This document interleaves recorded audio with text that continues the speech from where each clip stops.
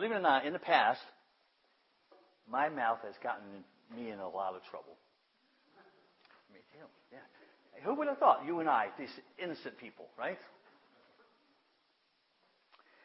I was, in high school, one of the biggest loudmouths that there was.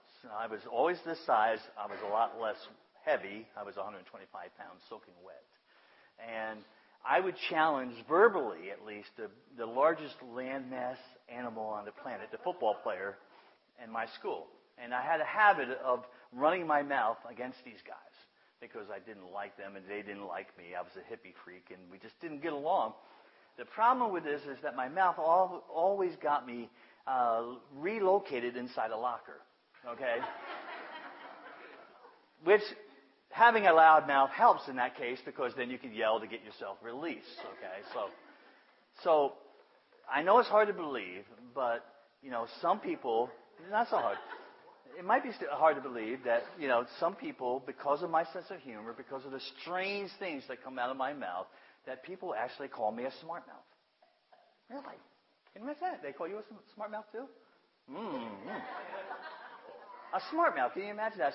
But I can deal with it. I tell people when they say, you know what, you're really a smart mouth. I go, that's because I haven't had my wisdom teeth out yet.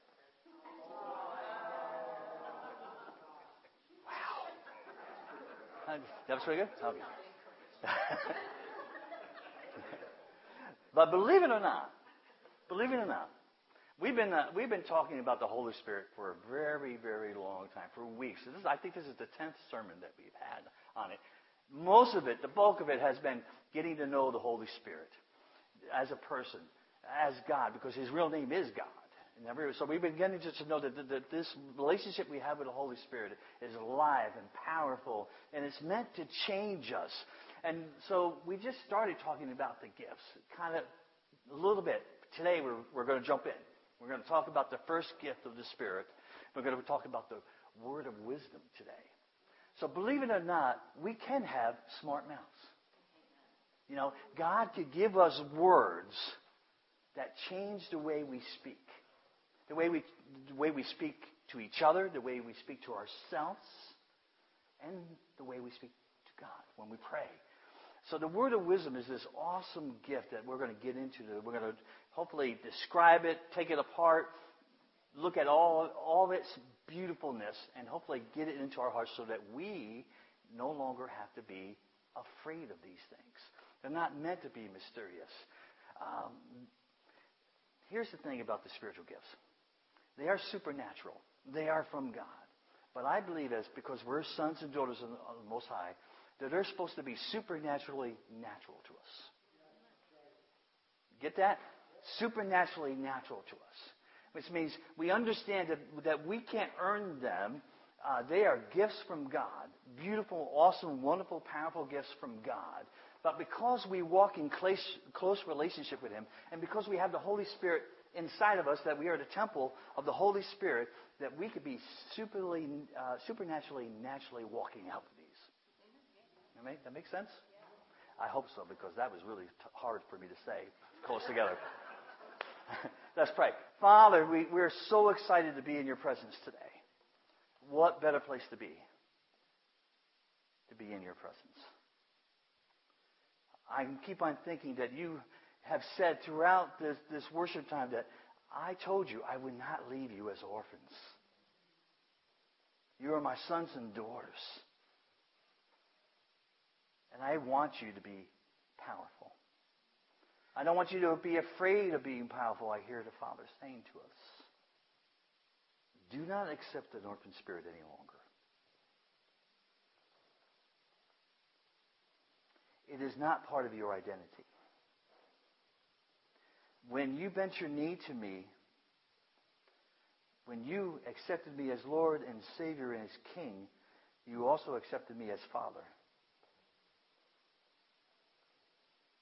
The orphan spirit is not yours. And it never was, because of my redemptive power.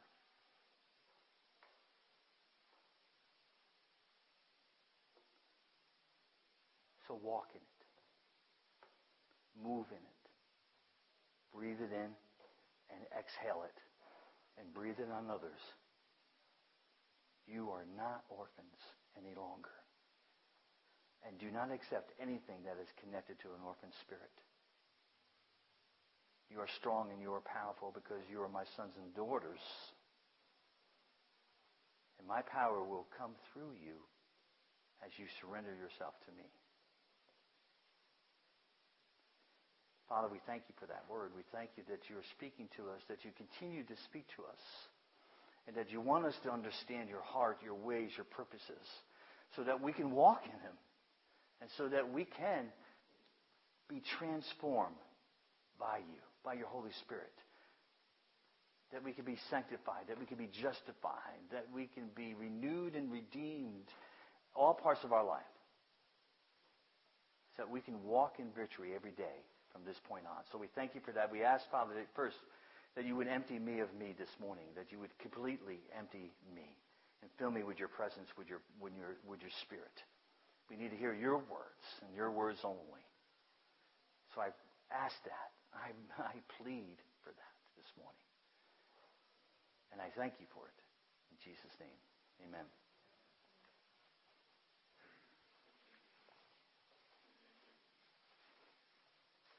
What I love, about 1 Corinthians 12, Paul introduces the gifts of the Spirit. He talks about the first two, the word of wisdom and the word of knowledge, and then he says absolutely nothing about them. He announces them, but he doesn't give a description. He doesn't give an exhortation about what these things are all about. It's almost as he was trying to make it mysterious or leave it mysterious. I was thinking about that. And then I realized something.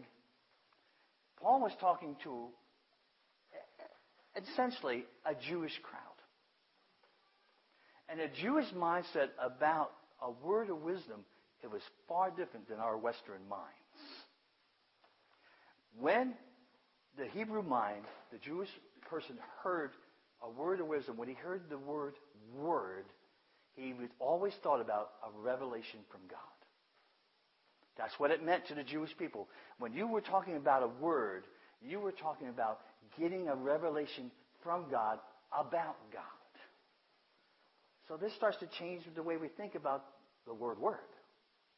And when we talk about wisdom, to the Jewish mindset, wisdom was seeing life from God's perspective. Seeing life from God's perspective. Not earthly perspective, but from God's perspective. And this is what the Jewish mind was listening to. So when Paul talked about a word of wisdom and a word of knowledge, they pretty much got it. They pretty much kind of understood what he was talking about, at least what those two words were all about. And so it's quite interesting. We have to start to kind of step back, maybe into our Jewish roots a little bit, and try to dissect what this really means for us today. Psalm 111:10 says this: "The fear of the Lord is the beginning of wisdom." To be awestruck with God, to be so overwhelmed who God is, to be so overwhelmed of who we are to God is the beginning of wisdom. It's beginning to see like God sees. It's beautiful. This is a beautiful, beautiful scripture. The fear of the Lord is the beginning of all wisdom, and all those who practice it have good understanding. His praises endures forever. Wisdom begins with the fear of the Lord. It begins with knowing who God is and who we are in relationship to God. This gives us an understanding of how life works on this planet. Without it, there's chaos. Without it, there's confusion. Without it, there is a sense of loss, a sense of being an orphan, of not belonging. We need a word of wisdom. We need to understand what wisdom is, because it's all about relationship to God. Everything God does is about relationship. And even these gifts, remember we talked way at the beginning, that these gifts are all about relationship because they're given for us to give back to the body, to encourage them for the common good. So we have to keep on realizing that when God talks about imparting wisdom to us, he's talking about having a relationship with him so we know him, we understand him, and because we know him and because we understand him, we understand how life works on this planet. See, this is what wisdom does for us. A word of wisdom, a revelation of who God is. Wisdom doesn't end with knowledge and understanding, though. See, wisdom is really the application of what understanding and knowledge is. We're going to get to that in a little bit.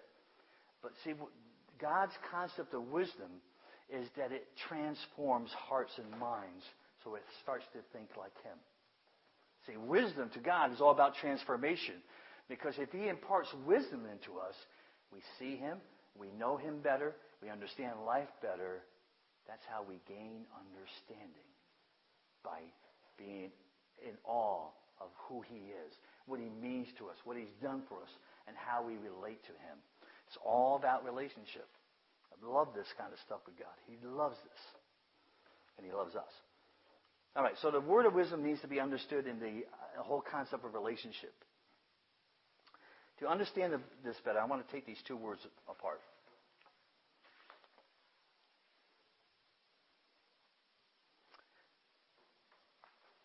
Word of wisdom. Word. In the Greek means logos. Logos. And in the simplified meaning, the Greek translation means the spoken word, not a written word. That's the simple definition of what the word logos means. But to the Jewish mindset now, they took this Greek understanding of this word and they made it so much more. How do we know this? You've got to go to the Gospel of John. Chapter 1, verse 1, it says this. In the beginning was the Word. And the Word was with God. And the Word was God. Logos. Jesus is Logos, the Word of God, alive. I love how this Jewish take on this Greek word is so much more powerful when we understand we're talking about Logos, the Word that was alive. Who is alive? Logos is a common word in the Greek language, and it was used for many different things. Not just to talk about a spoken word. It also was translated in the New Testament in different places like this.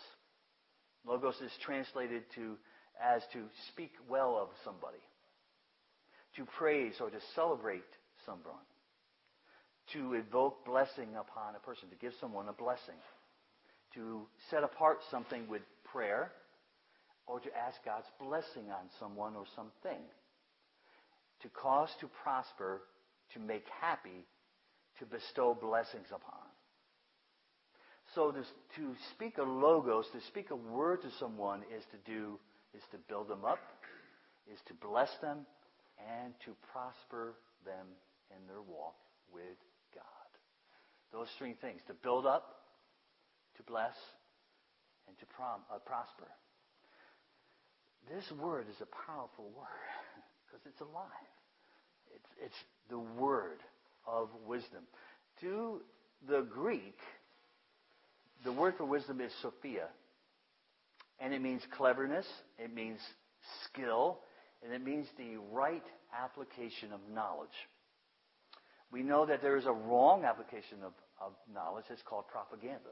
When things are twisted, when things are spun a certain way so people believe a different point of view or buy into a lie. Propaganda is about lies. But wisdom is the right application of knowledge. It's the right use of knowledge.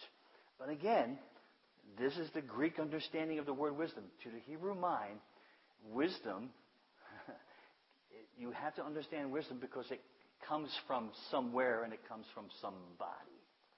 See, to the Jewish mindset, it was personal. It was about somebody, not something. So it again is talking about relationship. It's a live kind of a thing. Just going back to in the beginning was the Word, and the Word was with God, and the Word was God. John gave a personality to the word logos. And rather than an impersonal force, the logos, the Word, is a personal being that can be received or rejected by other people. In other words, he's talking about a God who became human in order that the world that he created might be saved. You combine that logos with realizing that it's a word to bless, to build, to process someone, and then you combine it with wisdom, to know who the wisdom is coming from and where the wisdom is coming from. You get this verse, James 3:17 says, "But the wisdom from above is first pure." And that word means sacred, holy, clean, then peaceable, gentle, open to reason, full of mercy and good fruits, impartial and sincere. This is an inner working of the Holy Spirit in our lives to help us understand that the logos of wisdom, the word of wisdom, is something that he imparts into us when we need to have it. It is a supernatural, natural expression of God in us, so that we can speak words that bless, words that build up, and words that will help people prosper in their walk with God. So I made up this short definition of all this, and this is how I define a word of wisdom. It's worked for me, and maybe it'll work for you, but here's my definition of a word of wisdom. A word of wisdom is a supernatural word skillfully delivered. Supernatural word skillfully delivered that builds up, that blesses, and helps someone grow in God. Simply, you could put, this is a word that brings life. This is a word that brings life. Word, logos of wisdom.